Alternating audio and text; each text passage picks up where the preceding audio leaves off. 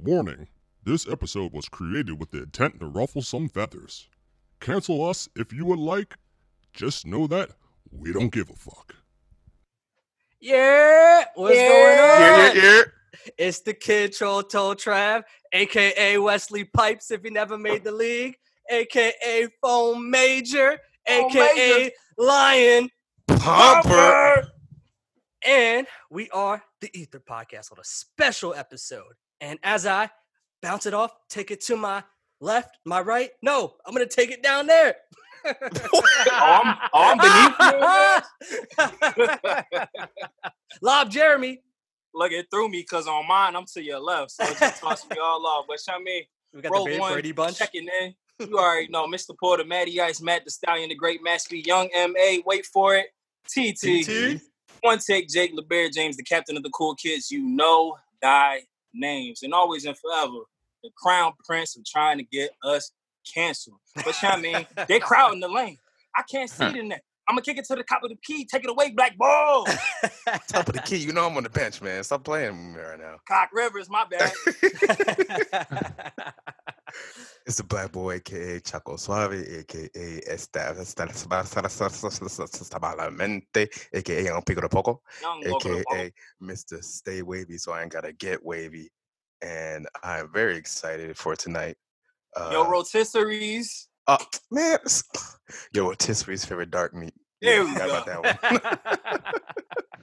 one. You had to get it done this time, man. Yeah. I got it down now.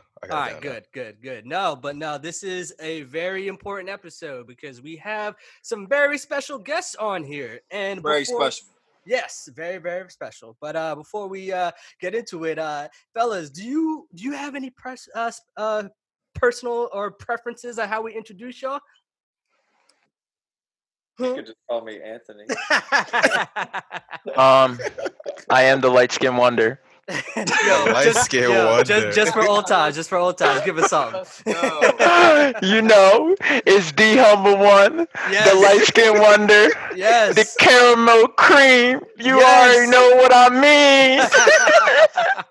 Look, man, I wish actually, no, it's a good reunion that we have right now. But we got some future things planned. But for today, we are going to talk about this new initiative that you and Anthony have started. It's called A Story for a Change. Now, as everyone has known, there's been a lot going on in the world. And if you've been living under a rock, just a little bit, I feel sorry for you, but not really, because it's time that we approach everything that's happening right now and stop being silent.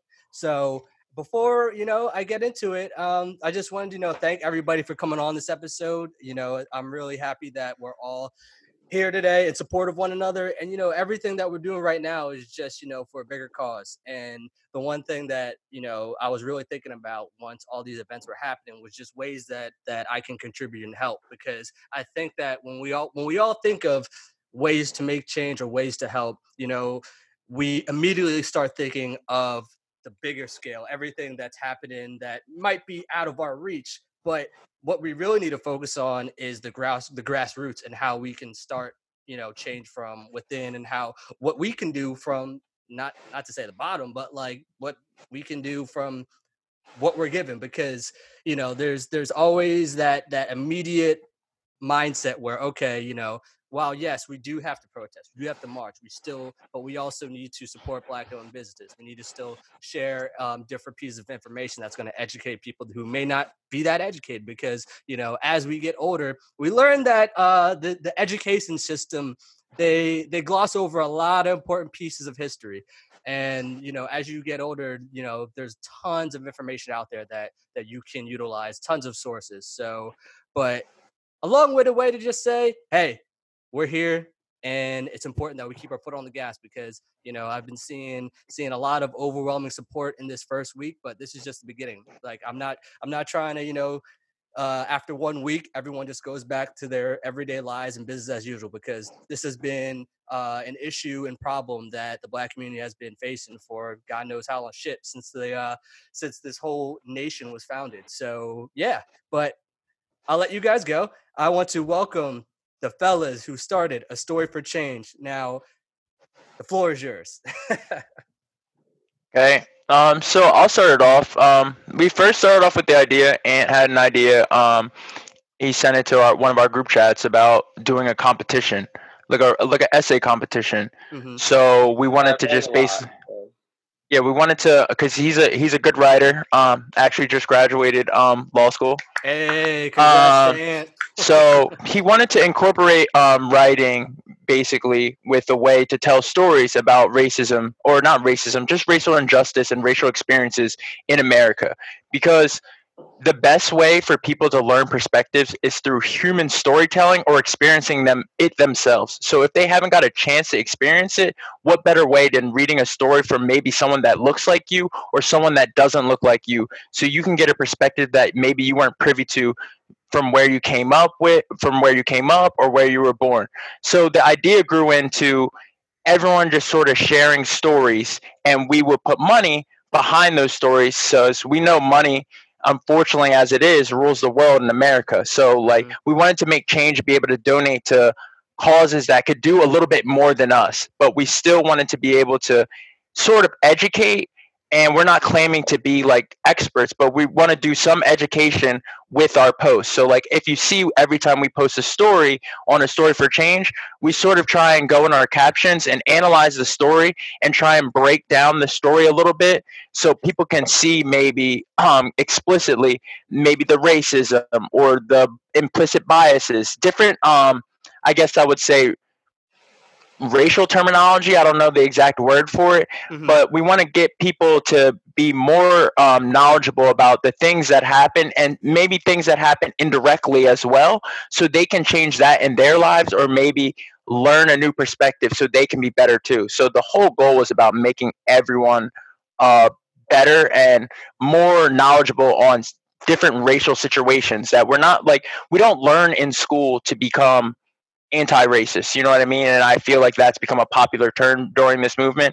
Everyone sort of learns like racism is bad, like don't talk really about race. Like if you're talking about race, you shouldn't like try and avoid it as much as possible. Don't be racist. Simple as that. So like, from that message, you realize as a person, as long as you're not racist, you're doing your job. When we've learned that doesn't cause change for the people that are being oppressed. Right. So you have to be actively against racism. So the best way for us to show that was through people's stories.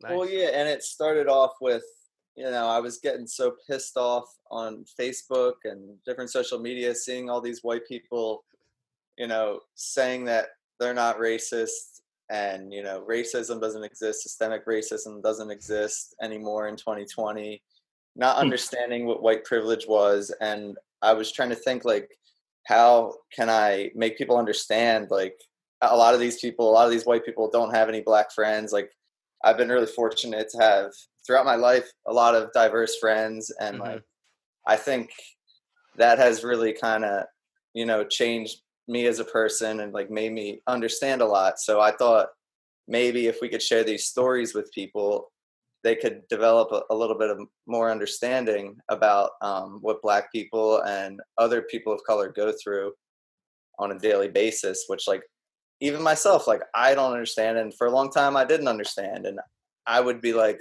I don't, like, I've even said to Reagan in the past, like, I couldn't believe that he could be a suburban Black kid and face discrimination. And I was just wrong. And like, I look back and that's embarrassing to me now because it's not true. So right. I'm thinking maybe if we could share these experiences with people, like they might start understanding. So that's kind of where it came from. And like at this point, it's not just, we're not just asking about stories about Black people or Black people's experiences. We understand also that like it's not on Black people to keep trying to explain to white people that they face racism every day. Like it's not their job. But with that being said, we do think that it helps when people want to share. Like I think it personally that it helps the other side understand more, and if that other side is their heart's in the right place and wants to listen, I think that it could really affect them. And we've actually had like white people reach out to us saying, the stories made them cry. Like they didn't even imagine that this happened in their neighborhood and stuff like that. So like at that point, we already feel like our mission has been validated in some sense, because if we could change one person's heart, I mean, that's a great first step. But so that's kind of how it started.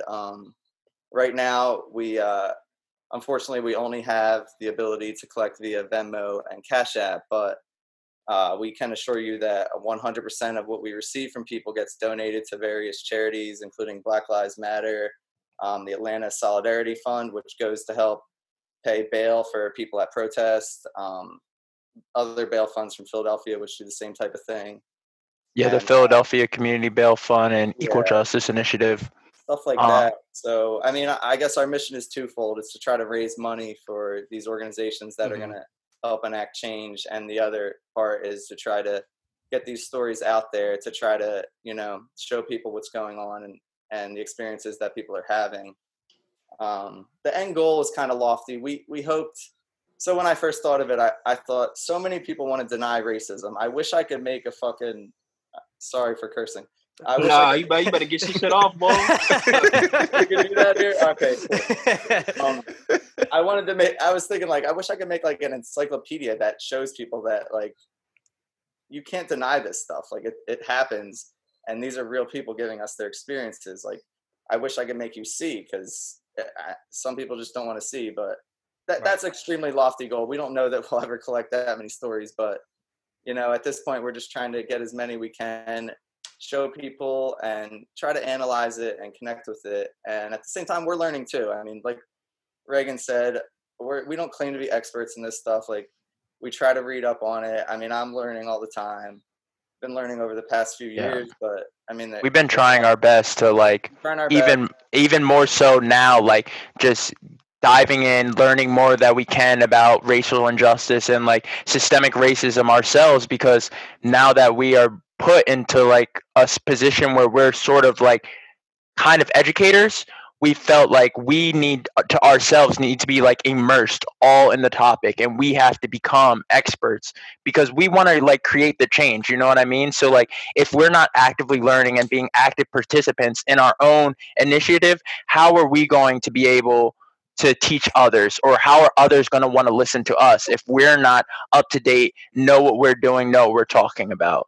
Right. So I think to Ant's point, we like the small goal in the beginning was like, $250, even if we could change one person's mind, like Ant said, one person's mind, like the job would have been done. Because I hate to like, it's sort of like, if we think about like coronavirus, how like they say, one person has it, it can spread to 3. If one person learns about racial injustice and systemic racism, they tell their parents, they tell their friends, that can be an exponentially compound and teach other people. So while you might think that, hey, I only got through to one person, that one person could get to maybe another person or 3 other people. So everyone that you change or you help to see the light in this case is a huge step, especially for us, because it was grassroots. You know what I mean? We started off with a simple business type text where we texted just our close friends to get started. We didn't we didn't know how to. It's always an awkward situation when we didn't really have like these fundraising credentials or this activism credentials to ask people, hey, we have this great idea that we think's great that you guys might like, but we need you guys to give us some money up front, like, but we promise we're going to do good. But the support was overwhelming, and it was really motivational for us to see how many people supported us, because it just made us want to do a better job for everyone else. Like, you know what I mean? Like, people trusted us so much and believed in us so much and our what we were going to do, that it was like we have no choice. Like, we can't fail. You know what I mean? Like, we can't fail. We have to try our hardest, and it's for a great cause. Like, it's not for us. Like, we never got into this to be like, oh, let's do this and gain clout, and then we're gonna go do something else after this. Right. You know what I mean? Like, the whole goal was to just like try and educate people for causes that we're serious about. Because like, if you read our group chat, like anytime something political goes down, we're freaking out about it. And it's about time, like, you know, we actually did something about it instead of just like freak out about it. And I'm not here to discredit anyone, because I know there's many ways that people can show their activism, and activism is not always just doing or starting an organization or starting an event or doing something. For some people, it starts off small with like Instagram posts. Like, and then they show their friends, because it's uncomfortable for some people when they first start posting about race, because they're worried about, oh, are my friends, you know, especially if you're white, are my friends going to disown me because I'm pushing for Black lives? Like, are they going to think that I'm trying too hard? You know what I mean? So it's like people are learning their ways to be activists. You know what I mean? So we're just trying to point about posting. I found myself in law school having a lot of friends who were really averse to posting about politics and stuff. And I mean, to me and a couple of my other friends who are more politically active would say to them, like, you're going to be a lawyer. Your voice does matter to people. And also people on social media, like, that's what people read. So like, to think that you shouldn't be posting about that stuff on social media, like, that's what people see every day. Like, that's how you get your voice out. So that's another aspect we felt like it would have power by posting it on social media. Right. And I think the whole premise too behind A Story for a Change, I think, tackles something that might seem simple, but has been a topic that has been avoided this whole time. It's just the fact that people are now having this open dialogue, because whenever this stuff happens, you know, I feel like in the past, it's just been like me and Reagan texting about it, or me and Hood texting about it, like, oh, what's going on in the world? This is fucked up. And I feel like I've never really had any of these type of discussions. I have with some of my white friends, but I feel like overall it's always been like, they read the news, oh damn, that's fucked up. Yeah, we know, like this is what's been going on. So I think even though it seems small, but it addresses an issue to me that's been going on like forever, because it's just like, I feel like we've been in this alone this whole time, and like we've been screaming for equality and help this whole time, and it just feels like this is the first time in a while where like everyone is like, okay, I hear you, but like now it's time to see, okay, now like we really need to put some action towards it, because, you know, just because you hear me, just because you are sympathetic towards me, like, look, I appreciate it, but at the same time, like, that's not enough. Like I need to see more, because it's an issue that, you know, I got to deal with on an everyday basis. And I think just getting that message across will then, like you said, will spread like a virus. So like, you know, it gets to one person, gets to another. And it's just an important thing that needs to be addressed and be talked about, because this shit has been happening from generation to generation to generation. Like you're seeing little kids at protests, and it's just like, I'm seeing photos like, oh man, this, like, it's great, you know, they're there, but the point is they shouldn't be there. Like, they shouldn't have to be there. They shouldn't have to be there in the first place. It's a shame when you see a little girl and they're like, she should be president. She shouldn't have to be protesting for her life to matter. Yeah, like that should not be a thing. And to expound on your point, I mean, to be honest, the cell phone and with the camera has been, honestly, and social media has been one of the biggest weapons that Black people have got, because before this, like, people, I mean, you guys can all relate. our parents would talk about how shit happened to them all the time unjustly, but there was no one to believe them. Who's going to believe them? They had no way to film it. There was no way to film it. There was no way to post it. How are you going to get and that's where systemic racism comes in. Like, who owns the newspaper? How are they going to be able to pull out an ad in a newspaper to say this happened to me? The police have all the money and can easily just write an op-ed the next day to cancel that all out. So people finally, with the invention of the cell phone and the camera, and then with social media platforms, finally were able to start seeing with their eyes. And it didn't happen right away. Like, with Trayvon Martin and everything, it took people to see it over and over and over and over and over and over again to be like, you know what? Maybe they weren't lying.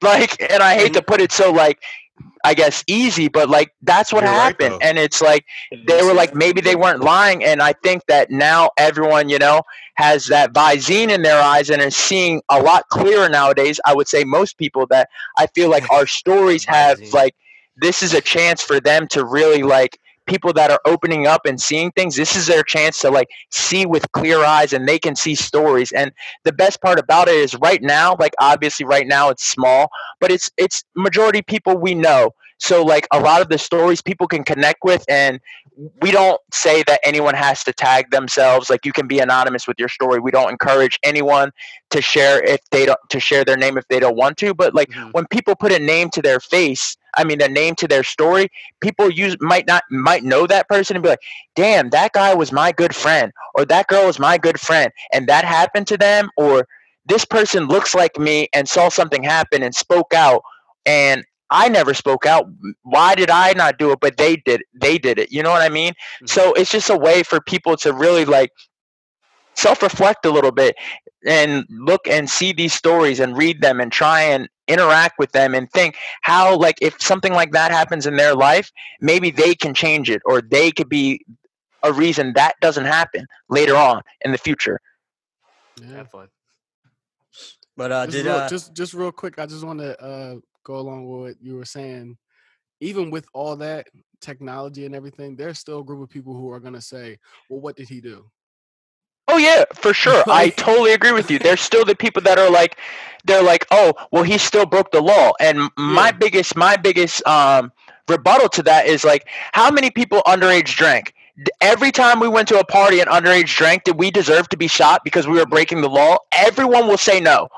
And I can say that the majority of people have probably drank sometime underage. And if you got caught, or you were running away from a party, or you were doing anything like that, you think, oh, every American drinks underage. Well, to that argument, we should have all been shot or been at threat levels to be shot because we were breaking the law.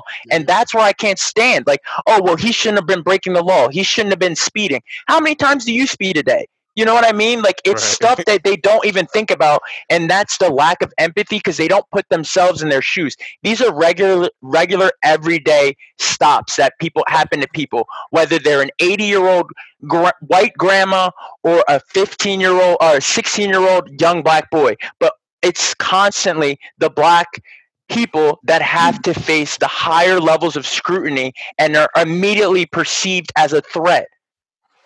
And that's all the time.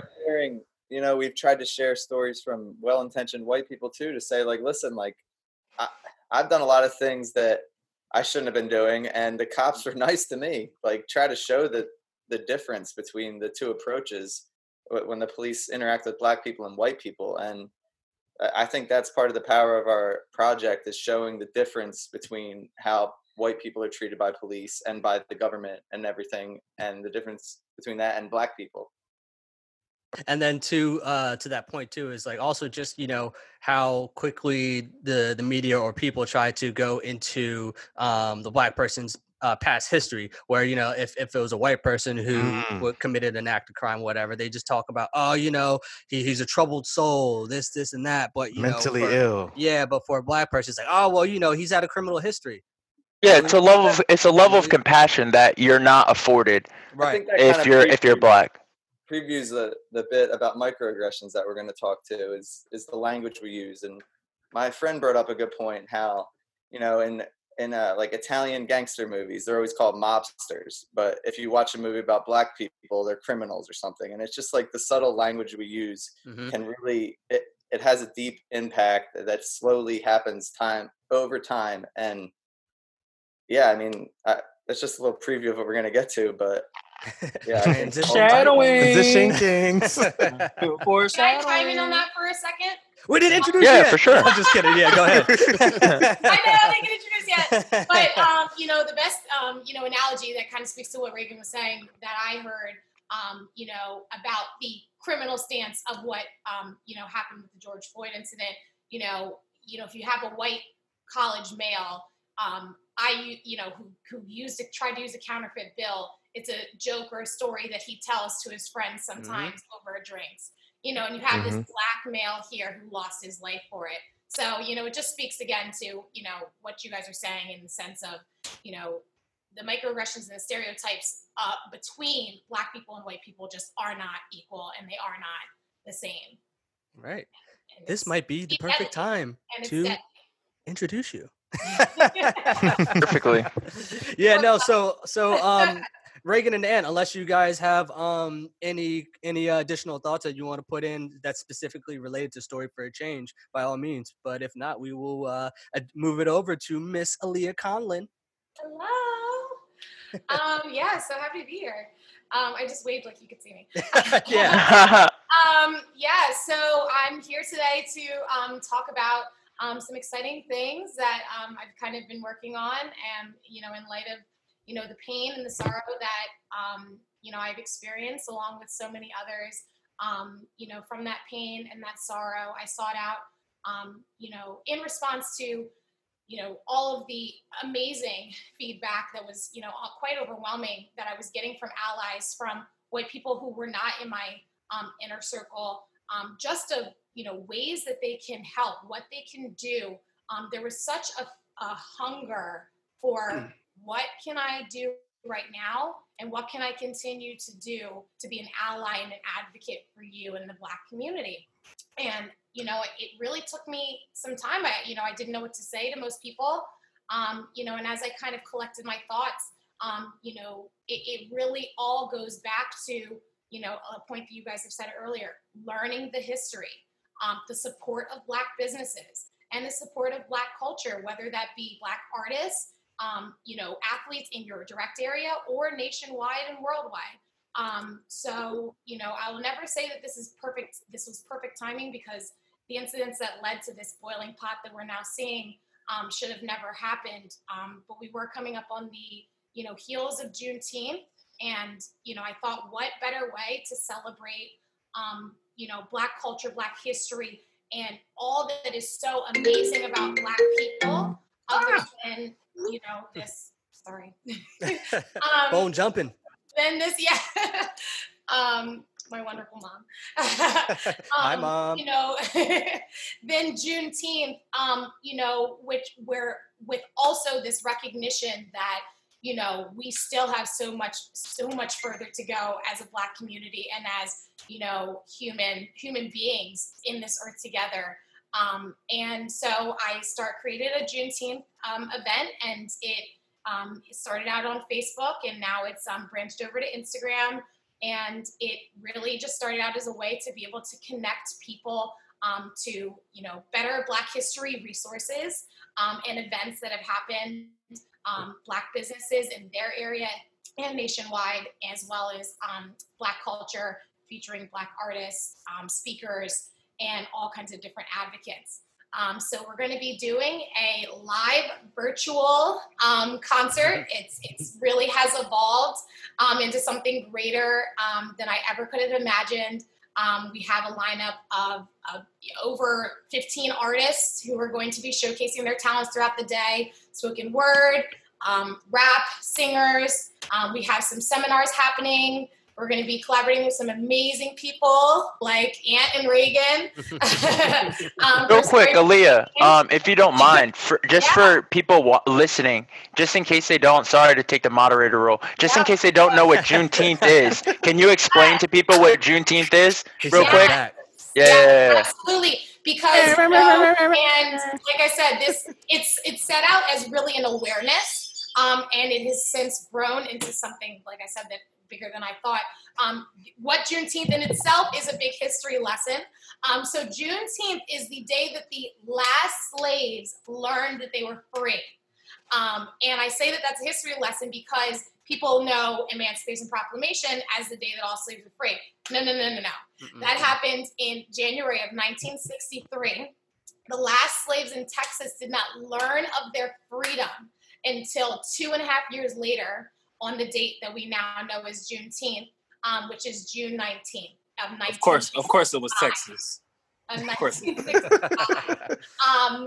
Yeah. Wait, 1965? I'm sorry. I'm so sorry. 1865. I was gonna say, damn, they just found out. That was just yesterday. So what they've been doing this whole time? Clearly, we're still not free in all ways. But we are still free in that, and we are free in that. I'm sorry. 1863. I mean, figuratively, black people still weren't free. How sick would you be? How sick would you be if you was the family that found out you was free in 1965? Oh my God. Like, wait, y'all niggas been doing this shit for 200 years? Wait. You ain't get the memo? God damn. But that's literally so many missed barbecues. Yeah, no, seriously. Oh my gosh. Yeah, could you imagine? But yeah, so, you know, so many people, you know, in response to the Facebook event that, you know, I had started, immediately responded back, I had no idea about this. You know, what is Juneteenth? You know, and the most amazing thing that people responding back was, you know, what ways can I celebrate? So, you know, we have a big push, like I said that day, we're featuring a lot of Black artists of all different kinds, as well as having a big push for supporting Black businesses, connecting people with more Black businesses in their area and nationwide, in the hopes that they can support them that day and then as well as moving forward. So anyone who's looking to celebrate, if you're getting a cake, look for a Black bakery. If you're getting a t-shirt, look for a Black-owned apparel company. If you're getting decorations, don't order them off Amazon because that is not Black-owned. Try to find sure a isn't. Black-owned stationery company. Yeah, so you know, we really just want to help to push to put you know, the money back into these Black communities, back into these Black businesses, and for people to learn, first of all, have a history lesson, their first Black history lesson of learning what Juneteenth is, as well as you know, engaging and submerging themselves into other Black history events in history. You'd be surprised before this how many people didn't know what Juneteenth was. Yes. Like it's pretty scary, the amount of people that and we honestly never learned that in school, like that day. We never learned about Juneteenth. I didn't learn about it until I learned about it in church. Yes. Yep. Like that's how I had to learn about it, was from church, because we never learned that in high school or middle school, elementary. That's the main reason why I wanted you to expound on that too, because like I feel like it's not common knowledge, especially if you're like from where the majority of us grew up. Like it's definitely not common knowledge. That is like hidden underground. Like you have to really like seek it out. They don't want you to know about that. Yeah, and you know, it's often referred to as the Black 4th of July. And I think that that's just so important for people to realize why it is, because as we celebrate 4th of July, you know, we had slaves when the original date of 4th of July occurred, and we were not included in that freedom.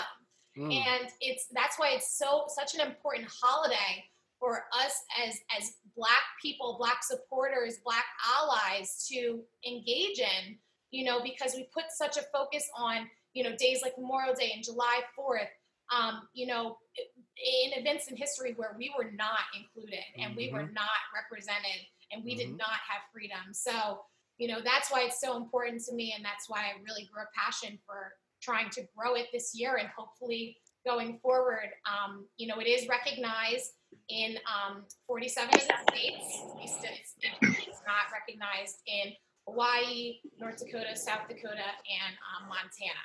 Wow. So not in an official. Damn you, Montana. Damn you, Montana. Yeah, but I'm gonna say all those weren't surprising except for Hawaii. Yeah, I was kind of shocked by Hawaii. Hawaii was kind of surprising. Nah, 46 days. I said 47. Correct myself. like Hawaii's like actually like surprisingly so far detached from like mainland issues. Like they're like they really treat it like, oh, out of sight, out of mind. Like, hey, even though they're the 50th state, they're like, hey, that's America issues. They're like aloha. Yeah, exactly. Family over here. We're all family in Hawaii. We don't really do that over there. What they doing over there? That ain't us. So we're gonna try to get Juneteenth in Hawaii. Hell yeah. Yeah, and you know, the event can be, you know, what's almost so special about the fact that we can't do this in you know, a physical place this year because of COVID. You know, we are doing it online. So what's beautiful about that is anyone from anywhere can stream it and engage and be a part of it that day.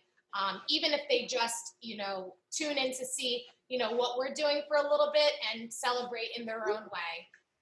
You know, anyone can kind of be a part of it from anywhere. So my last point that I'll bring up is that, you know, in the development of this and, you know, as, you know, my mom, my sister, and those who are in my team helping me to put this together, you know, we recognize that it doesn't end here and that this isn't the end, you know, of the fight and that there's a lot of work to be done Juneteenth and on. So because of that, we started an Instagram account, which will be going to Facebook post Juneteenth event, Facebook post the Juneteenth event. Called Do It Now. And on that page, we're just going to continue to connect people to resources of Black businesses, Black history, and Black culture in ways that they can help to support and be a part of the change. And that name actually came from, this is my last name, I'll stop talking. No, you listen, the floor is yours. Keep going. Get off all the information you need. That's what we want to spread. Yeah. But you know, it's a really special name because my grandfather, who I actually never met, he died suddenly at age 40, and he was the pioneer in Johnson & Johnson in New Jersey. He was the first Black HR director that they had, and he really helped to pave the way for a lot of people of color within the Johnson & Johnson business. And, you know, there were so many people who said, you know, your dad gave me my, you know, my first chance, my first interview, you know, all of that. And like I said, I did not meet him, but my mom tells me the story all the time. When they cleared out his desk at Johnson & Johnson, on a little piece of paper was this, you know, long poem about, you know, and the premise of it, you know, life's too short and, you know, all of that kind of good stuff. And at the bottom of it, it said, don't wait, do it now. So I just thought it was such a special way to kind of memorialize him and continue his mission of, you know, helping, you know, that person who doesn't have that chance or helping that, you know, Black business in this area or helping to link people so that they can be better advocates and allies. So, yeah. Yeah, no, I think that's awesome. I think that's awesome and important because, I mean, Jordan, I know the one thing that you're always preaching is that, you know, really got to build up our communities, you know, like you said, like build up our own Wakanda. But yeah, that's really awesome because there's probably a ton of people who have no idea what Black owned business are out there, you know, like and just getting that information out is really important because like we've said earlier in this episode that, you know, money talks. And you know, let's start uplifting and supporting the businesses that really matter, that can really, you know, change things around here. Yeah, being a conscious consumer is, you know, so important. And I think we're in a shift in so many different ways. And, you know, we're in this, you know, environment where it really is kind of like a draw a line in the sand, you know, situation where, you know, these large companies are making statements. And although, yes, it's a piece of paper, it's an Instagram post, it still means something. And you can still follow up with that company to see what their diversity percentage is. What is their upper management diversity percentage? You know, so just talk that talk. Yes. Do you have the soundboard, Jordan? You know, so you know, if you know, I always say to people, you know, if you're in an area and you can't support a local, you know, Black business, or if you can't find a larger company that, you know, has the product that you have, then do the research on that company and see, are they supporting the Black community? Say, are they saying Black Lives Matter? Are they, you know, funding people, you know, and giving money to people who don't fit or align with your morals?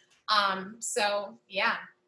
I was going to say, I totally agree. Purchasing power, I think Americans are finally waking up and understanding the importance of purchasing power, and that everyone has it. And if Americans were more conscious with their money spending and where their money goes, a lot would change a lot faster. Because when stocks start going down and the people up top start feeling it, they have to change because their bottom line is being affected. So if their bottom line is being affected, then the real change will come. And I hate to say that we have to focus on a certain group of people, but those are the people that are going to like talk down to people so that we can create the change. And if their bottom line's being affected, that's why these protests are huge, because bottom lines are being affected. Like it's going, so that's what I think we have to do. But it's so just I'm sorry to cut you off, but just real you're quick, good. there are conscious white people who have been saying this for years, that if Black people got together and invested our money in the right things, that we could gain some of that power back. So I find it interesting that now we're starting to, or at least our generation, whoever, we're starting to see now that, oh, we really can actually affect, you know, the higher ups if we just stop. Agreed, but it's more than just it's more than just Black people though, and you gotta remember, it's also very hard because a lot of those companies will do and say things like, to Aaliyah's point, a lot of them will say Black Lives Matter, but you got to look down and see who they're voting for, who they're putting money towards, because there's a lot of companies right now that are gonna. It's easy as hell to post up a black square on Instagram and be like, "Yo, we're with Black people, Black Lives Matter," because my biggest thing with right now, the moment we're at now, is it cannot be a fad. And right now, the fad is Black Lives Matter. And it's obviously not a fad, but right now, it's Black Lives Matter. But will this be here 2 weeks later? Exactly. Like, I'm already starting to see the timeline return somewhat to normal. You know what I mean? People going out, the selfies are coming back. And, like, I'm not here to tell anyone how their social media should be run, but that's just indicative of how the world is starting to feel. Like, you know what I mean? Like, we're starting to get over this. So, like, while Black Lives Matter is the hot topic now, Black Lives Matter needs to not be a topic. That needs to be a thought, and not only a thought, that needs to be a way you live by. So regardless of if they say it, I need to see it. Like, because a ton of companies will tell you Black Lives Matter, then you see they're donating money to the president that does not care about Black lives. So, like, at that point, all you're doing is saying Black Lives Matter to protect your bottom line. And there's tons of people that will say and post anything for their bottom line. And I had like on the Blackout Tuesday, I was like, sort of, you know, I was up in the air with a lot of it because a lot of companies are posting, but I don't see no money going. Like, it don't, that post don't mean nothing. Like, I understand you're trying to help, but y'all are multi-million-dollar companies. Y'all can start throwing some money somewhere to see that, hey, we're really behind it. Like, you're really mean what you say. You're not just here to keep your stocks afloat. And yeah, the only way you can make sure that they're not just acting like they're about it when they're not is hitting them in the pocketbook. So exactly, open that purse. Exactly. And that's when and seriously, like, and I know it's hard because, like, everyone wants to complain, like, because if you look at some of the lists, it's like, oh, McDonald's, stuff that people can get easily, but it takes that extra step to be like, hey, you know what? They are not doing the right thing. No matter how much I love their product or have loved their product in the past, it's time for me to give it up now, because there's other alternatives. It might not be easy, but, like, the fight is not supposed to be easy. You know what I mean? Like, the fight is not going to be easy. So it's sacrifices that everyone has to make That's for the greater good. You know what I mean? Like, it's sacrifices, and I hate to say that. Like, some of it is a sacrifice, because you're definitely, for a lot of it, you might end up paying a higher price, because small businesses can't afford the stuff Amazon can afford with all their human labor and all the money they have. So you might pay a little more, but it's going for a good cause. You might lose out on some accessibility or some convenience, but hey, at the end of the day, it's going to a great cause, and it's going to better your life in the end and other people's lives, and get us to the world we want. So, like, people have to get a little uncomfortable. Like, it's definitely uncomfortable. Black people have been uncomfortable in America for a long ass time. So, like, time to buckle up and get a little uncomfortable, you know? This nigga spitting. Yes. Yeah. It's just wild that some people don't want to give up, like, Chick-fil-A and shit for that. Exactly, that's the thing. Like, it's like, oh my god, I love hilarious to it's me. like, I love Chick-fil-A. Like, I love Chick-fil-A too, but guess what, man? They're not supporting gays, they're not supporting black people. So, like, at the end of the day, I'm not supporting you anymore. Like, you know what I mean? Like, I'm gonna go to Popeyes and get me my Popeyes chicken sandwich then. Like, there's other options, you know what I mean? Like, you gotta figure out a way. Any way you can make it work, you know what I mean? But, like, people really need to take that chicken. Ooh, it's because don't sleep. Stop it, the honey biscuit. Best gas station fried chicken, no doubt. No doubt. Bar none. Top notch. Go find a Upper echelon. black-owned farm and get some frosted flakes and make your own crispy fries. There we go. Yeah. But but seriously, like, that purchasing power is huge, and that's when people will start to realize, hey, we need to make conscious changes about who we are as a company. Yeah, definitely. And who we want to be, as Americans. Do we want to continue to support these companies? Exactly, that are just gonna keep going with the status quo and, like, keep acting like things are normal, because, like, we live in a time period where, like, everything's sensationalized and everything is, like, matter of the fact nowadays with social media and the way news pops up. Like, you have one story today, and then the next day the story's gone, and then it's a whole new story. So, like, as Travis said in one of his Instagram stories today, it's important to keep the foot on the gas, because people are going to try. The people that are uncomfortable are going to try and get out of this situation as fast as possible and get back to the status quo. But that is also, like, the biggest explicit illustration of white privilege, is to be like, I'm gonna post through this. I'm gonna post through this and get through this. Like, it's uncomfortable to see me asking for it's uncomfortable for me on the timeline to see other people asking for rights, and they feel uncomfortable on their timelines, and they just want it to go back to when everyone's posting their selfies, everyone's back to normal. But, like, you have to keep the foot on the gas, because everything, we know the first round of things is not going to be the end.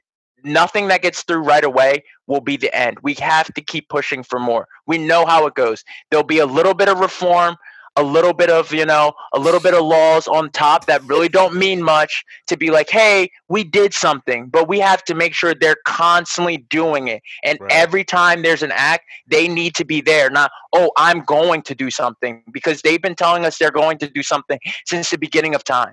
Yeah. Right, and we're still here. Reagan Luther King over here. RLK. No, but no. I have a dream. Filet sandwiches will be eaten. No, but that's all facts right there. It's we can't make this a fad. Like it yesterday, what was it? Mitt Romney had tweeted Black Lives Matter. It's like, all right, when it's, and my thing is like this, and that's the thing where I was alluding to. Like, you have people like Mitt Romney just saying it because it's the thing to say right now, but it's like, all right, let me see you put some laws behind it. Like, when are you going to break from voting with the Republicans to support Black lives? You saying Black Lives Matter doesn't mean shit for me, to be honest. Like, and I know that the media and the people that are in the middle are eating that shit up. Like, oh my God, this is a great beginning. No. When he signs something, that'll be a great beginning. Anyone can say anything on Twitter. Look at who he's walking with, and not that the protests. Like, obviously they're diverse. He's around all white people. Like, there's like 2 black people next to him. So like, what was that, a photo op? Like, what am I seeing? Like, you know what I mean? Like, matter, but not around me. Yeah, like there's like 3 black people next to him. Like, so like I understand like the protests are different, but like there's 3 black people in like the picture. So he said Black Lives Matter in front of a bunch of white people in front of a camera who was trying to get a scoop. So my bad if I'm not ready to be like, oh my God, Mitt Romney, you need to run for the Republican side. Like, you need to be the Republican. Nah. He's done too much and said so much. I saw someone tweet, what kind of name is Mitt anyways? What's up with your Mitt, bull? Like, come on, though. Like, we're not, that's the kind of shit, like, the media falls for. And they're like, oh, my God, Mitt Romney, he's the first Republican to ever say it on camera. Like, Wow. bro, he said 3 words. He did nothing. He did nothing for it. He said 3 words. Like, congrats. Anyone can say 3 words. But listen. To some people of an older generation, that's coming, like, that's a long way from. Oh yeah, for sure. Spoken. So I know, but I agree with what you're saying. It definitely. Oh yeah. It definitely. It's definitely a lot. Speech. Yeah. Yeah, I definitely agree. Like, he's definitely like, it's definitely like, it does take a lot for him to say that. But like in this time and era, like seeing all the corporations saying Black Lives Matter, like that, to me, that wasn't that courageous for him. Like, everyone has already said it. He's already, like, his PR team and his numbers team have probably already run the analytics. Like, yo, you're not going to get harmed for saying Black Lives Matter. Right. Like, this will just boost you. So, like, just say Black Lives Matter, we'll get it on camera, and everyone will be talking about it, and you'll be trending because you're the first Republican. Like, we know how the internet works. I know how these stories turn out. So, like, I was just sort of like, hey, man, like, Mitt, when you sign something, I'll be the one to first say, hey, I'm sorry for condemning you and coming out, but, like, I'm not going to clap for someone that says Black Lives Matter. Like, we want to see something, especially someone who's been voting against Black lives his whole life. Right. Mitt Romney's conception of Black Lives Matter cannot be the end all. The same as, exactly. It's not the same as ours. I mean, that's a great point too. That is a very great point. Jesus Christ. And yeah, that's so true. That's so we're about to say, keep our foot on the gas, like you were saying before, and like Jordan said, it is to some people. That is a big deal, and that shook some people to their core when they saw that, you know. But like you're saying, Reagan, it's not enough to say, okay, congratulations, okay, all is good. Mitt Romney said Black Lives Matter. We're moving on. We need exactly. pressuring him. We need to stay on him. And we acknowledge you for getting to that point. It's a little too late, but we acknowledge you for getting there. Now let's keep the pressure on you because we need to see some action. Exactly, and I'm gonna be meticulously watching every bill he signs because he said that. So I will be the first person to let people know he voted the wrong way. Because it's only just a matter of time until he does. Like, because my thing is, like, they'll sign a bunch of easy, like, laws in the beginning, like the Eric Garner law, like no more choking. Like, that's an obvious law that should be, like, you know what I mean? And then they're gonna parade it around like, woohoo, we made this law in honor of a black guy, like that the cops should not be kneeing on people's necks and chokeholding people. Like, that is obvious. That is rhetorical. That should already be a law. Like, you don't get applauded for doing shit that should be done. Like, when we see actual reform, we will be there. But like these first sets of laws, like, people cannot get complacent because they're going to see that. And then especially people that are in the middle that are not allies per se are going to be like, look, you already got all this. What more do you want? And that's where we're going to get. And we have to let them know we need more. That is 1,000% true. He said, damn, we're not allowed to choke y'all no more. What else y'all want? Oh, shit. Like, damn, we stopped choking y'all. Like, what else? Said we gave you what you want. Nope. That's not it. Said, I can't breathe. That shirt's outdated. We stopped choking y'all. That's so 2020. You ain't hear about it? But Reagan said it best, Joe. Like, at the beginning of the call, just not being racist isn't enough anymore. Like, just saying like, hey, I don't have negative things to say about black people. That's not enough. So it's like, all right.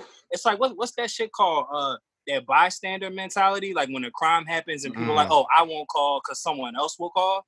Like, it's that shit. Like, I'm not racist, but I ain't going, jump into the mix because somebody else who's better equipped to speak on black issues that's not a black person might do that shit. But then that same person feels the same way. It's like, I'm white. What can I really say? It's like, bro, you can say a lot. Like, exactly.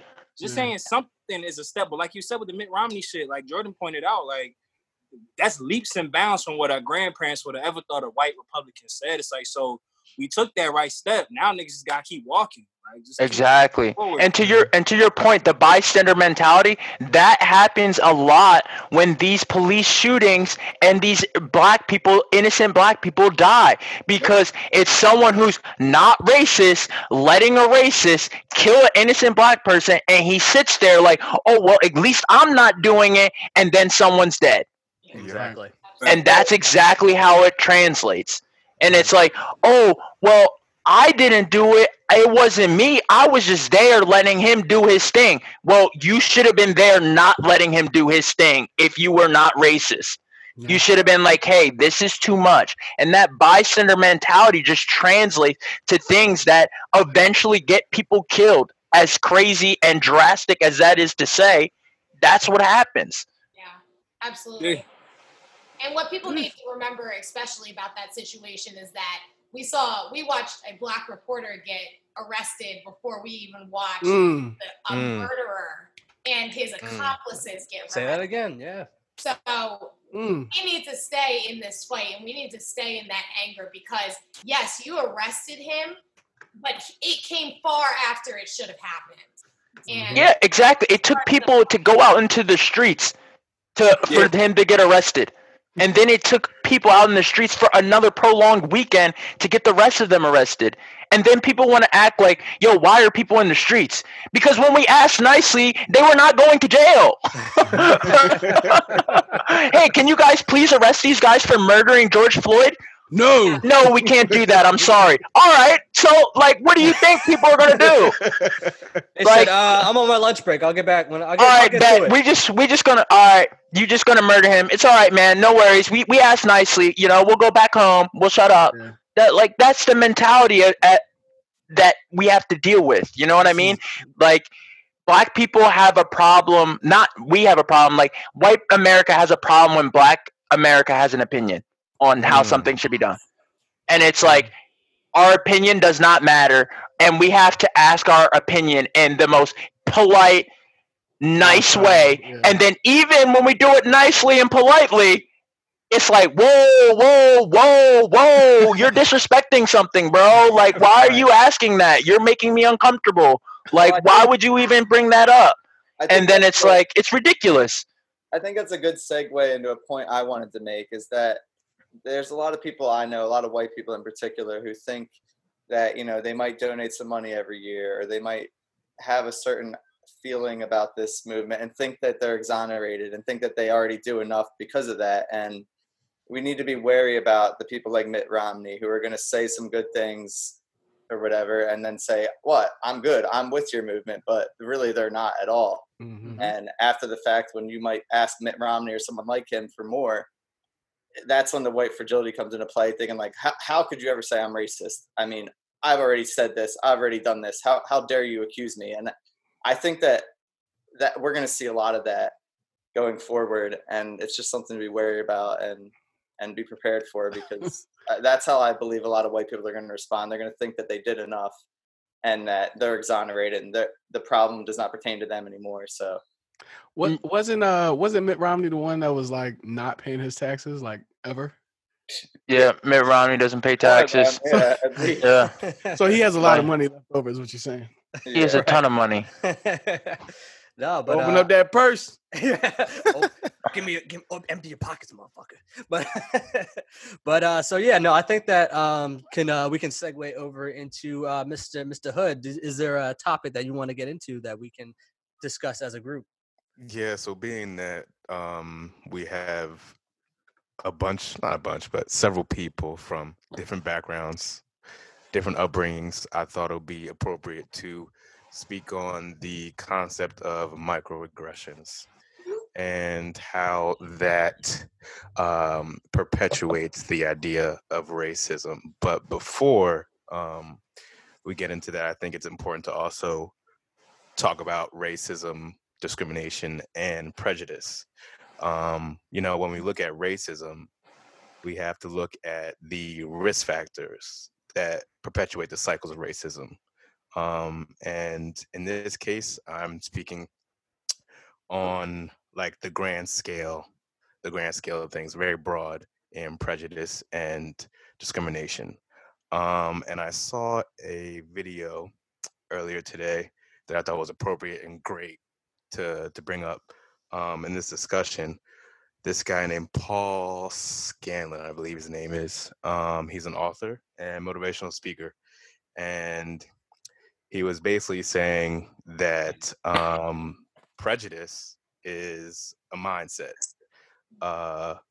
about a particular race. And you kind of just like make judgments and preconceived notions about this race based off of how you perceive them. And then discrimination is putting those prejudices into action. While racism is when a racial group has a collective prejudice and it's backed up by law. And so I guess like examples, the Ahmaud Marbury case, that was a hate crime where they used their prejudices to act on their discrimination. But then if there was no video for that what happened, if there was no evidence, I strongly believe that those dudes would probably not be in jail right now. Facts. And that is the racism part. 100%. Because there is an institution and a system put in place that makes all of this shit okay. Because that happened like what, in February? And they was talking about it in May like it just happened. Right. And to be honest, like that situation was pure luck because the person that filmed it was with the guy, with the murderer. So like that guy was just like a profound idiot. Like, and that's why we know it happened. Like, simple as that. Like, which is crazy to say, like, because no one else got that on camera besides that guy, and he released it because he thought he was gonna be able to help them be exonerated, basically. Which is crazy. Which is crazy to me. Like, literally, it's like dumb, dumber, and dumbest like together. So it's a shame. Dumber. Trying to film myself and then think that that's gonna get me exonerated. Real shit. He said, "Hey, watch him kill. Watch him kill him." I got some footage for you. He said, he shoots him right there. Yeah, yo, we're good, right? Nah, man. He said, "Hold on, they don't chase him. they chased him. They chased him down the block, about 5 miles. Like, so, like, it was like, bro, you just got the whole crime on camera. Thanks, though. Right. Like, it's crazy. I never knew that. I never knew that. Yeah. Never knew that. Oh yeah. Yo, if they get locked up on the same block, they gonna fuck him up. Get that on camera. They gonna be like phone bill paying ass motherfucker. Seriously. Also, really, really crazy point that he made was that Black people can't be accused as racist as of right now because Scanlon made this point. The Scanlon person. Yeah, because Black people don't have the equivalent that white people do and are not backed by a system that can reinforce and protect the prejudices at the moment. And there's a difference between prejudice and racism. Correct. Yeah. Yeah. So racism is like the system versus prejudice and discrimination fuels that system. I mean, I don't know. What do y'all think about, do you agree with him? Do you think Black people can be racist or absolutely not? Yeah, I love that definition that we don't have the system behind us to be able to perpetuate the discrimination that we might put onto others. Because even if that shit ever does go to a court of law, like, the shit ain't gonna get ruled in our favor. Right. Like, like in that situation. But the question that I do have that I kind of want to ask y'all. So for the definition of prejudice, do you think that in some way, shape, or form, it's most likely that all people are actually prejudiced? Everyone is Yes, prejudiced. everyone Everyone has is prejudiced. It's impossible to not be prejudiced because no matter what, like when you see someone, you have a thought in your head, and that thought is prejudice because you have no idea who that person is.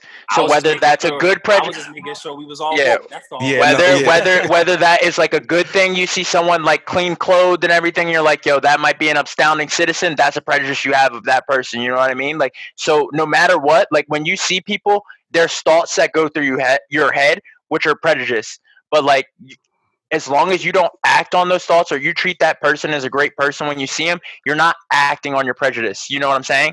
Well, I think it matters how you define prejudice, though, because you're talking about appearance, and that might mean clothing or whatever. But I think prejudice, as I understand it, it pertains to skin color. So I think while we are probably all to a degree prejudiced over things like skin color, we have to actively try to understand those and fight them, in my opinion. Yeah, I agree. I don't think that we can get by saying that all people are prejudiced and that's okay. I mean, of course, we're human and we're going to have certain feelings about our immediate perceptions, but the more we educate ourselves and understand ourselves, we can break down those prejudice barriers, in my opinion. Yeah, agreed. You can critically think about it. Mm-hmm. Well, what do y'all think about this thing? So in terms of sticking with prejudice, who does the onus fall on to remove that stigma for the skin color? Is it the person who like has the fear from what they're seeing, or is it the reciprocal? So like, let's say for me, like if I'm walking in the suburbs, I'm a black kid with tattoos. Like I know how I can appear in certain circumstances. Is it my responsibility to make sure that No. I'm not? No. That's what I wanted to ask. It's the individual. No, Aaliyah, it's- you're shaking your head. What are you thinking, Aaliyah? Absolutely not. No, absolutely not. Because the skin that you're in isn't something that you can fix about yourself. And the fact that others feel threatened, when you feel threatened or when you feel a certain type of way, that is a personal feeling. You can't expect that somebody who's getting ill feelings towards them to change something about themselves. Right. That's a very unfair, unjust part of our society. And I think that it is absolutely the responsibility of others to break down and acknowledge that privilege and of that prejudice, and to welcome and make others feel comfortable, and instead of creating this irrational fear that they're in danger just because they see somebody with tattoos and with darker skin. Yeah, and the distinction I make between like someone's clothing or and skin color is because I hear so many white people say like, I'm not prejudiced against black people. If anyone walks past me in that certain type of garb, then I'm going to walk to the other side of the street. And I think that that's wrong. And what they really are, they're racist, in my opinion. They're not. It doesn't have to do with what someone looks like or their appearance. I think that all pertains to skin color. So when you hear a white person try to say like it's not about their skin color, it's about like how they dress, the area they're in, I think that's always moving the goalpost away from the real issue, and it's a way that a lot of white people try to justify their racist beliefs. So that's why I try to make that distinction. I would totally agree. Yeah, absolutely. But here's the thing. This is how it leads it into harmful microaggressions, because if he were to then go have a conversation with the person who was afraid, and he spoke eloquently, used proper you're so well spoken. Oh, you're so well spoken. Mm-hmm. That means, you're so. I didn't expect you to speak like that. Know, and then that feeds into that stereotype, the break of that stereotype that originally came from a racist and prejudiced, part. Yeah, where it comes from, black people are not supposed to be able to speak that well. Yeah. Mm-hmm. Like, that's where it comes from. Yeah. Anybody but white.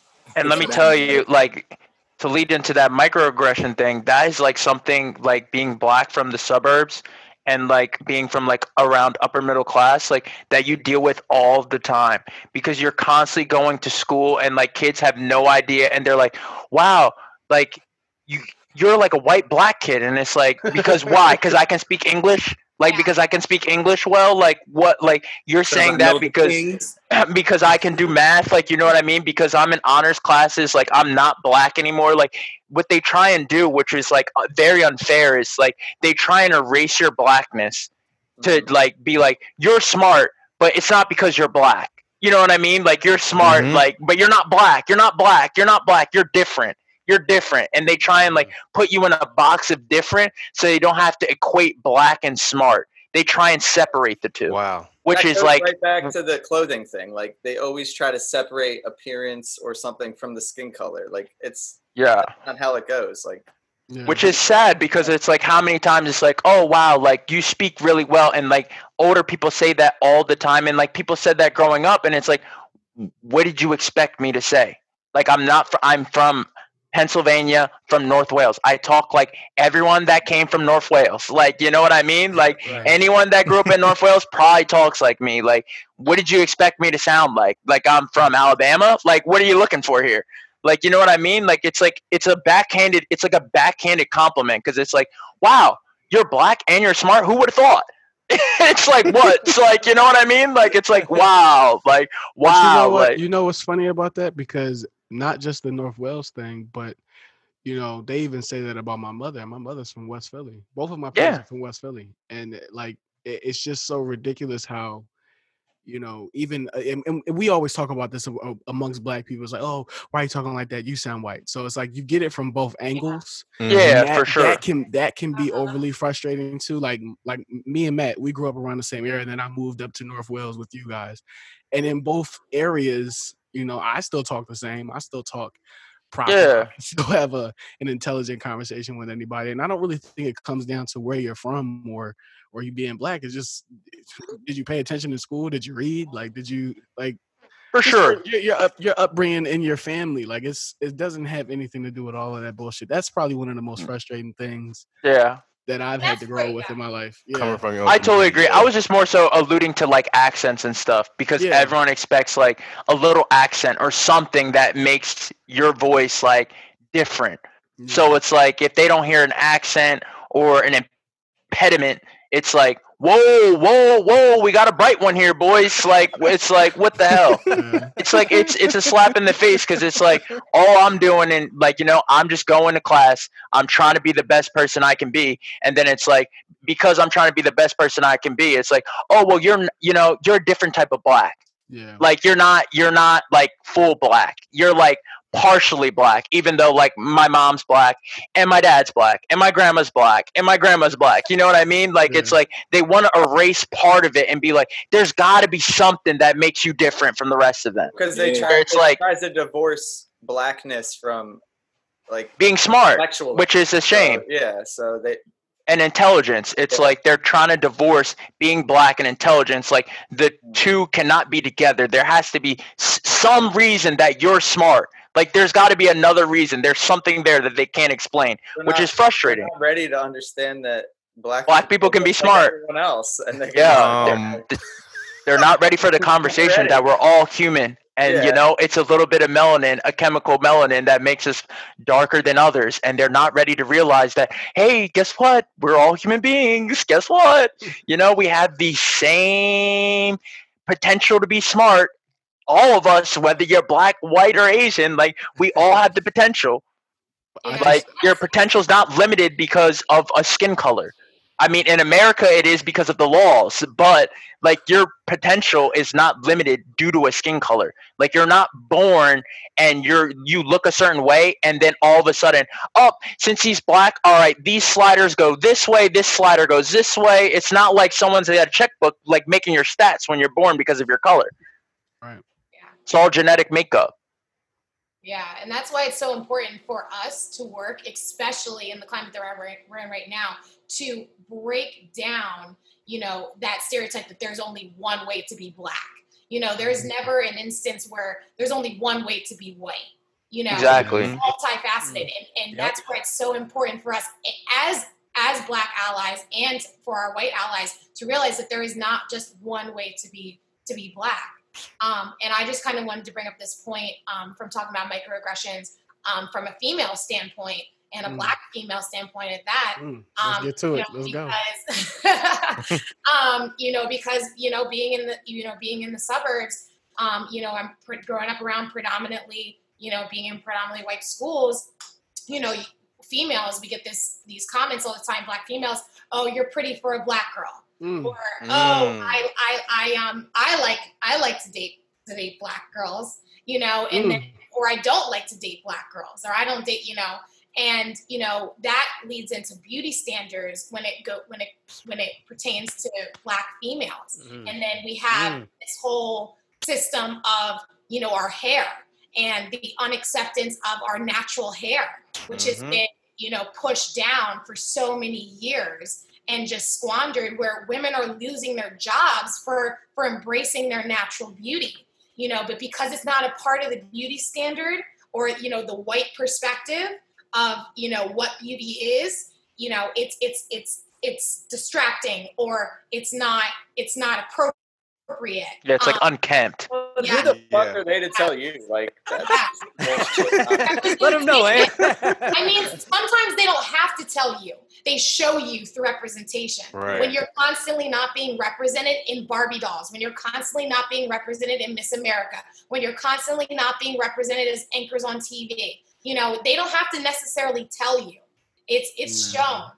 And like to your point, in TV shows, when they use black actresses and they straighten their hair and they make their hair look more like a white lady's hair, it's like, hey, this is how you should look if you want to appear on TV, or if you want to succeed and become a star, you need to have your hair like that. And then, like, for a while, it took, like, I remember Donald Glover when he made Atlanta, and the girl had her bed wrap on, and people and black women were so hyped that she had a bed wrap on, because black ladies are going to bed with no bed wraps on. It's like a black woman know, like, damn, her hair gonna be a mess in the morning. Like, come on, yo, that's not real. Like, who's doing that?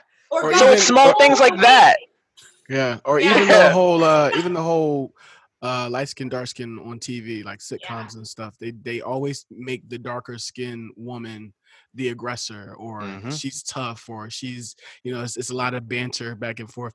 And I growing up, I didn't really pay attention to that until, like, some of my uncles would be like, oh, I'm so tired of this, and because they had darker skinned daughters, and they'd be like, that's not a positive representation of just the whole black female experience.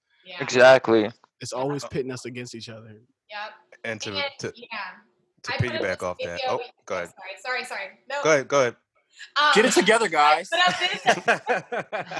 put up this video on Do It Now yesterday, actually, about microaggressions, and they described it in the sense of like mosquito bites. So if you get bit by one mosquito, it's annoying, it itches, but you're gonna be okay. It's not that big of a deal, and everyone around you doesn't think it's that big of a deal.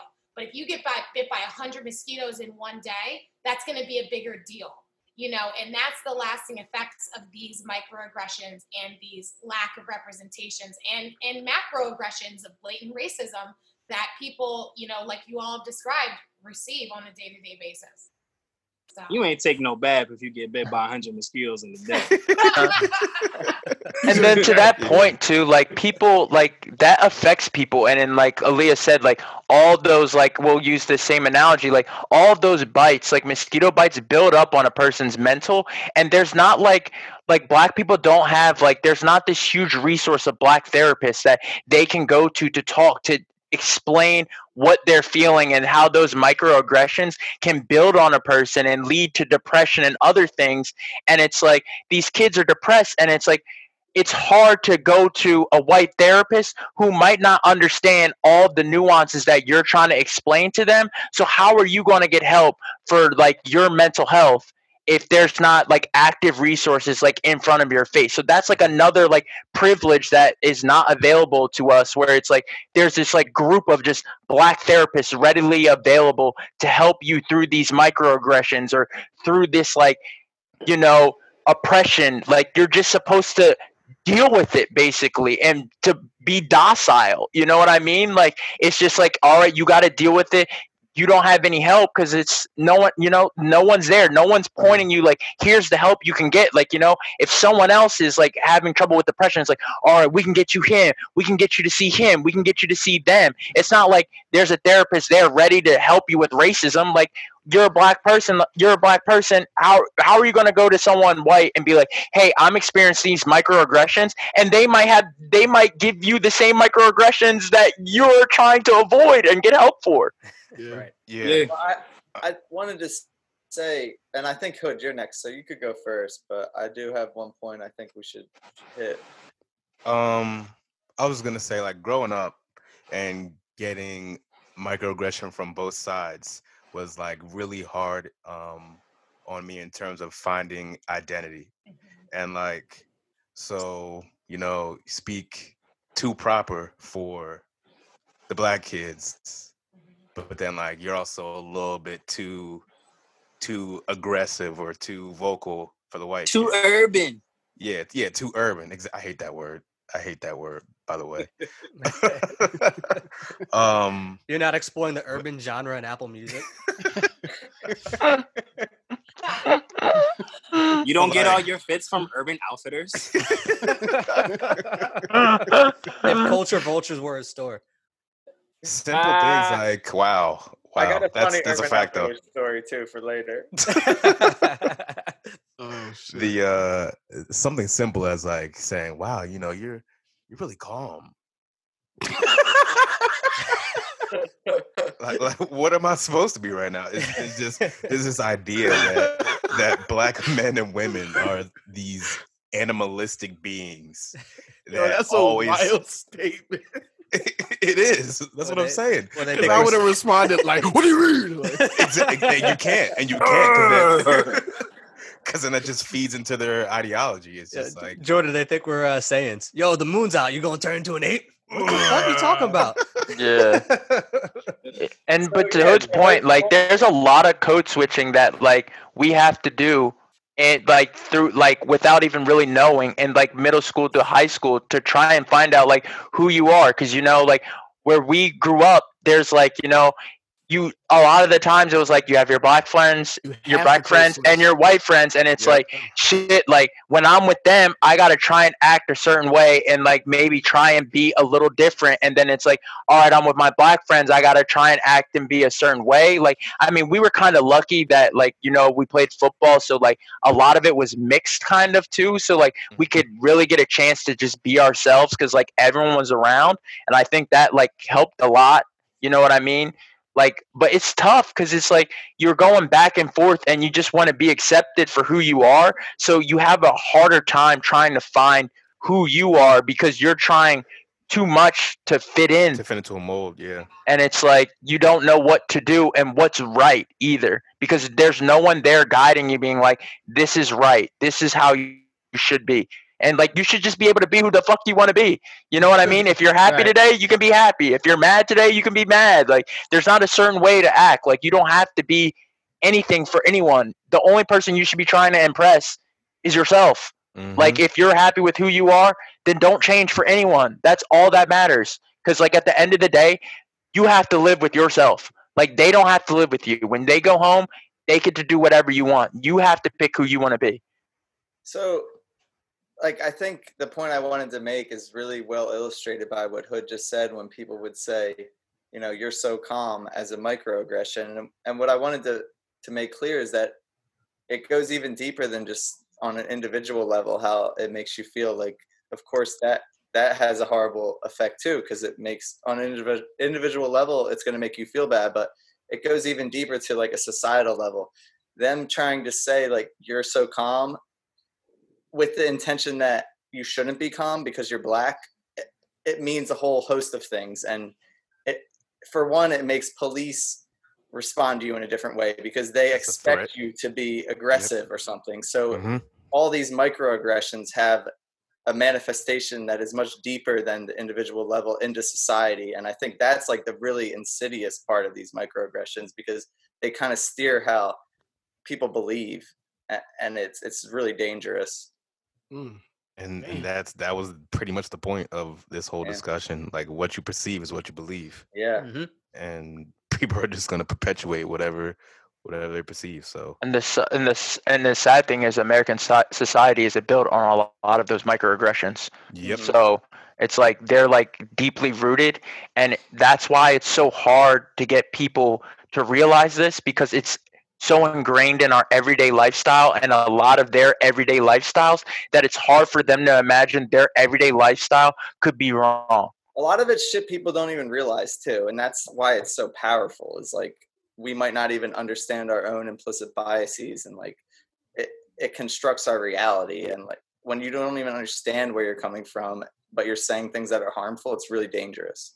Yeah. Which is why, like, we really, on an individual level, we have to, like, all of us really have to look inward and like practice introspection and within like our own racial biases and prejudices that help fuel this engine known as Make racism. sure we don't say that shit. I mean, a lot of my friends get annoyed by me because they call me like a PC police and shit, but like I do think that all this stuff really has an effect, and we got to be really careful with our words. I mean, I hated PC. I remember when we had the podcast before how I talked about how PC is a bunch of BS. Like, there's no reason that people should feel bad or like be called PC police for trying to be better to other people. Yeah. Like you're getting made fun of to try and be nice to people. People are saying, "Hey, I don't like when people say this," and then they're like, and you say it, and it's like, "Oh, PC police." It's like, they don't want to be called that. I'm not going to call them that. Right. There's no reason you should. And like, that's not your freedom of speech to just openly oppress them or beat them down. Like, people love to just say like, oh, I believe that, black people are bad. First Amendment though. It's my right to say that. Like, they try and hide behind stuff like that, which is ridiculous. And then they also want to act like racism is a difference in opinion. Like, it's not. There are certain things that are right and wrong. And this is something where it's right and wrong. And if you have the wrong opinion, you shouldn't be surprised if people start distancing themselves for you or are vocal about your terrible wrong opinion. Well, Reagan, so that's another thing. A quick counter to people who act like racism is right or wrong.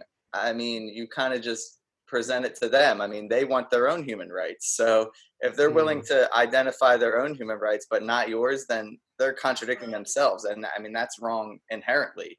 It's just agree. But the thing is, like, people have done that throughout time. You know what I mean? Like, they have been doing it. Yeah. Racists aren't rational. So that's why. Yeah, no, that's what I'm saying. Like, that's what I'm saying. Like, it's a right or wrong thing. Like, they're definitely not rational. You can't be rational in thinking you want your human rights, but you don't want anyone else to have them. That's irrational. What I want to say about the whole like PC microaggression culture is that I do think that a lot of people think that they could get by with saying these jokes in private or whatever. I didn't say it to, you might make a homophobic slur or joke or something, but none of your friends are gay.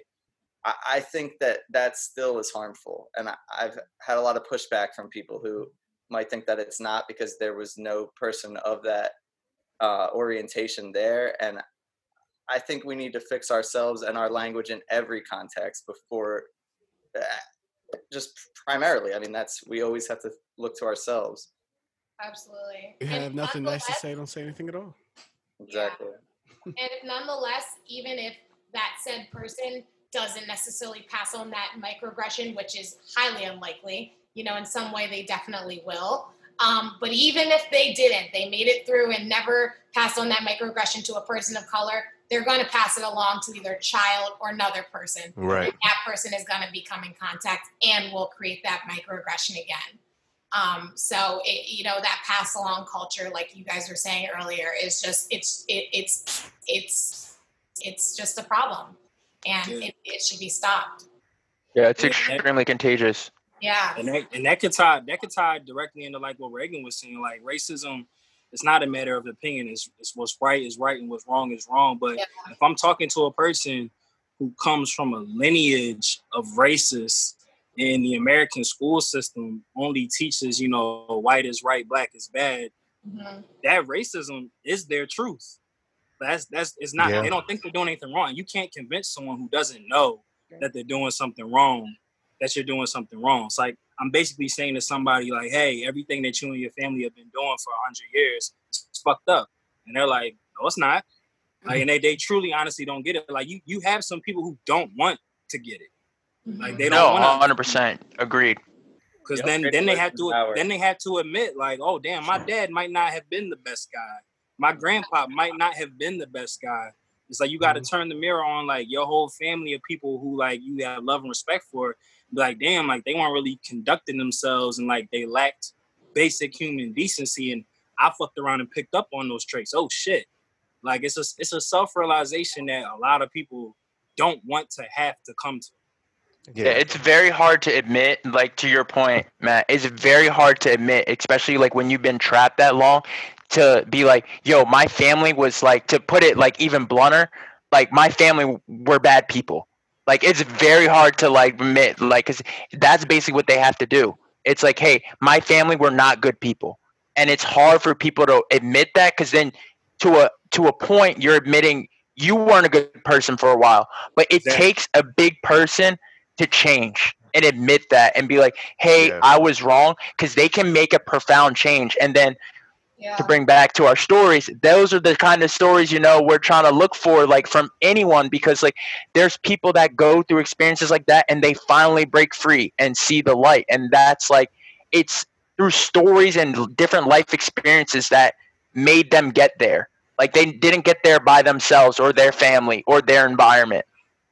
Yep. And I think that's just the one thing I want to close this off with is just it starts with us. It starts with your circle. It starts with your having these conversations with your coworkers. Like don't think that you having like one discussion with a person, it won't matter in the grand scheme of things. No, it will, because you don't know if that, like we've been saying this whole podcast, is that word of mouth is contagious. So you could have one conversation, one person, it could lead to them having a conversation with the whole family. But at the end of the day, you need to start being comfortable with having these uncomfortable conversations. And, you know, we have to get out of the mindset that we can't make a difference doing it, because that's to like what Matt was saying, that it's just that bystander effect. Oh, I don't think I'm gonna make a difference. Well, there's someone else that's thinking the same thing too. There's another person who's thinking that, and you know what? The whole world's gonna be thinking that. And here we are again, saying the same shit. So, but I just want to say thank you, Ant,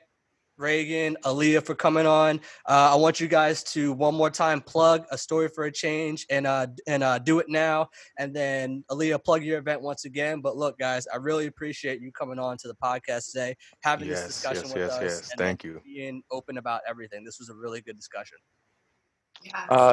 Thank you guys very much. Hey guys, you know, follow A Story for Change, Story for Change on Instagram, where we post our stories.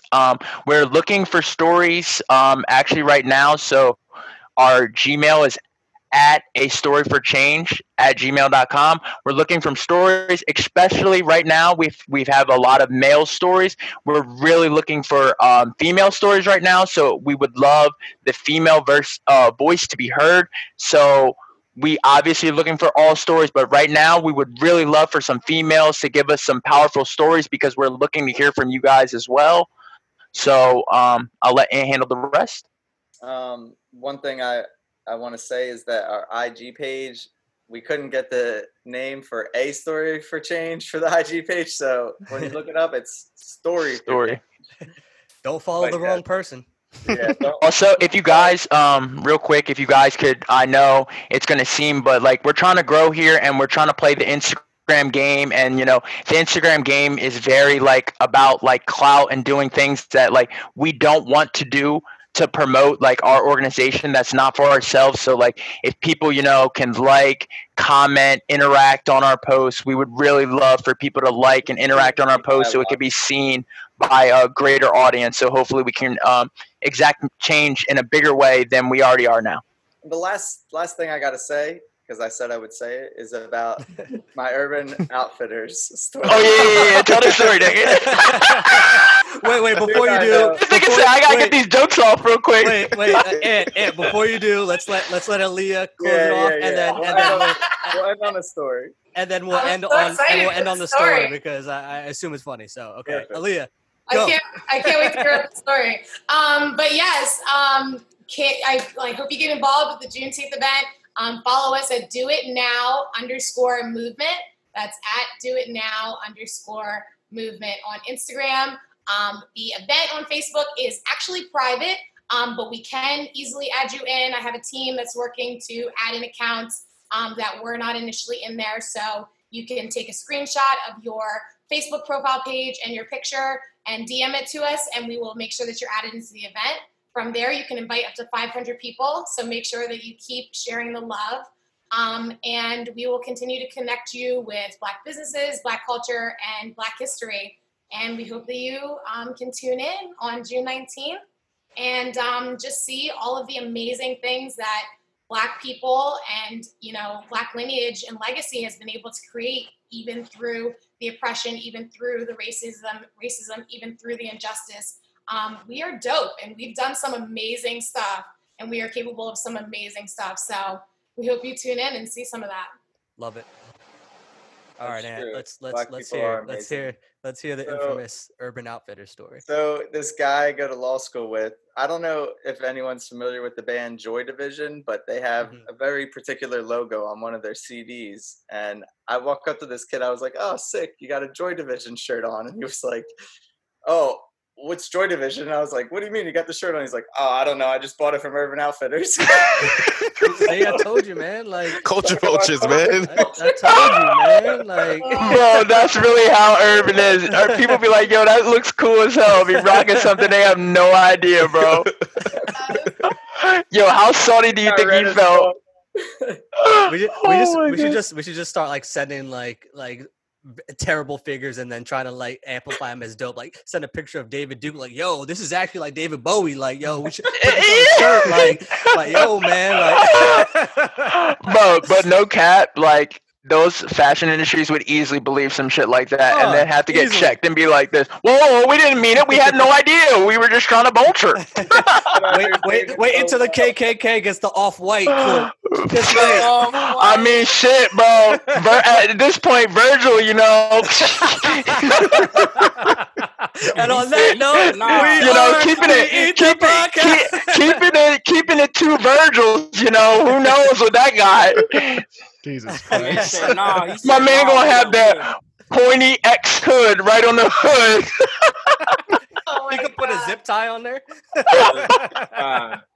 said we the cream KK. This thing cream KK. He said cream get the money. $1 bill, y'all. Only 50s though. Yeah, easily. But look, y'all. I mean, look, thank you for coming on, man. And Hood, you got to give him the trunks up noise. You got to give it to him. Give it to him, boy. Hold on. Run that back, Turbo. Yeah, that's my elephant noise. Oh, I love it. Let's get it. We out here, dog. Trunks up. Thanks for having us. Yeah, thank y'all for coming on. Thank you for joining. Thanks for having us. This has been special. Yes.